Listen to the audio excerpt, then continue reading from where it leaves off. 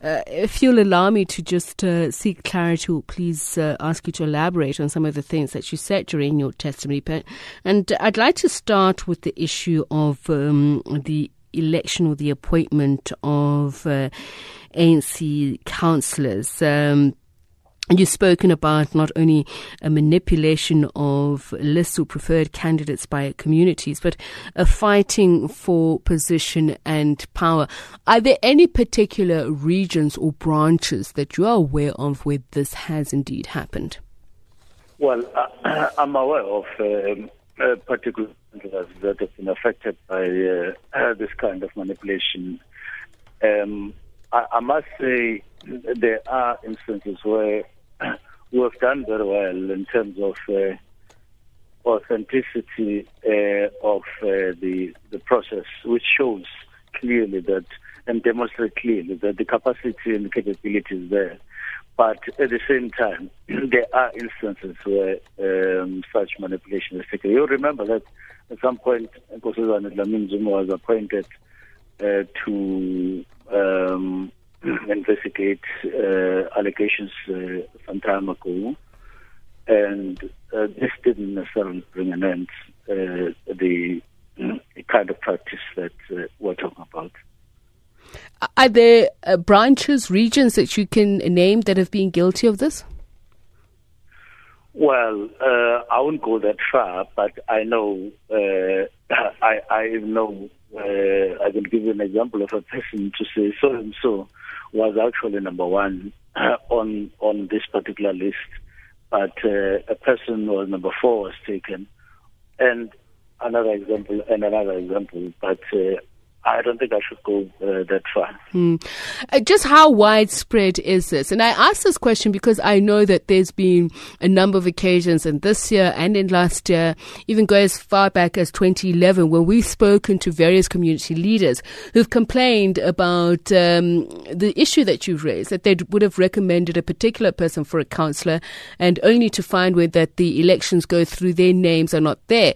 Rubbishing claims by the party that they do consult communities, even though they're not, forced to, but they do consult communities on whom they want as councillors. Let me just say, if there's one example that we can make for that one is one too many. But I'm not suggesting that that's one. I'm responding to a question how right it is, because if it's done to one person in one branch, in one area, and it would mean that then this is how we're doing things, and it means another person can do it elsewhere. And remember, we're not talking about one problem. You talk about how you appoint mayors.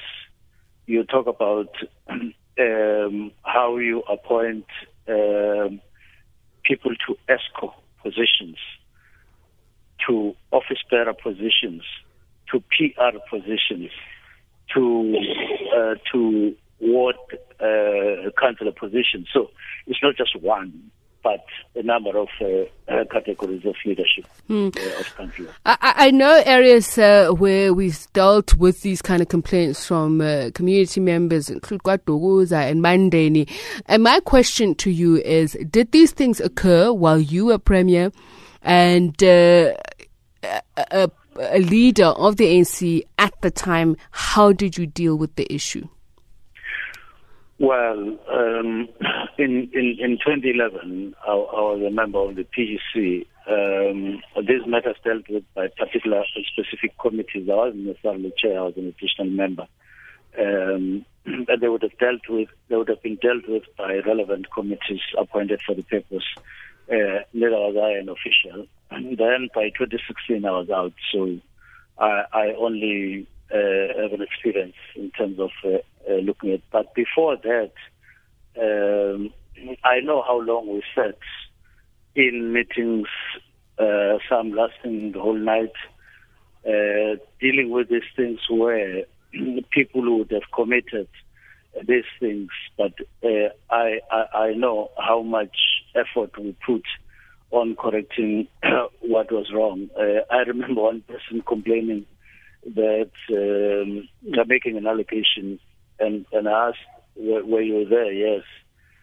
What were you doing? I was responsible for ensuring that nothing went wrong. But how did it go wrong when you're present?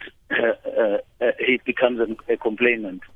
Now, when he was responsible for making sure that things don't go wrong. So these things do happen, but as I say, by the time most of these things that happened in the last round, I was no longer chair of the province. Okay.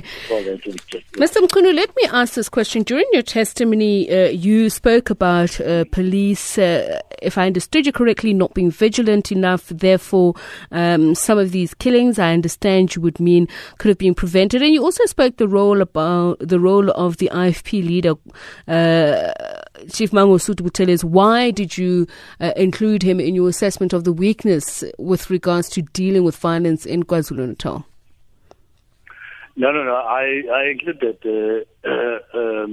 sharing on matter when I was making reference to what happened to me when I was a student at the University of Zululand following the massacre of students there in 1983. That was the only reference where I referred to personal. But the other reference was to the IFP generally in terms of the tensions between them and the ANC. And what was politically spoken about, the defining tension between the ANC and the IFP, it would be traced back in the 70s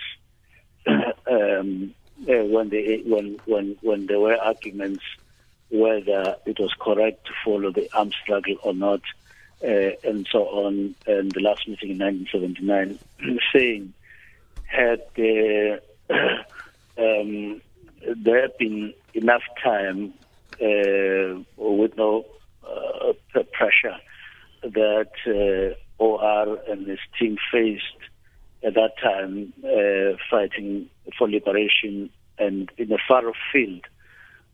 And there would have been enough time for them to have a discussion with the leader of the IFP, check, counter-check, speak, sensitize one another, bring about, maximize opportunity for understanding.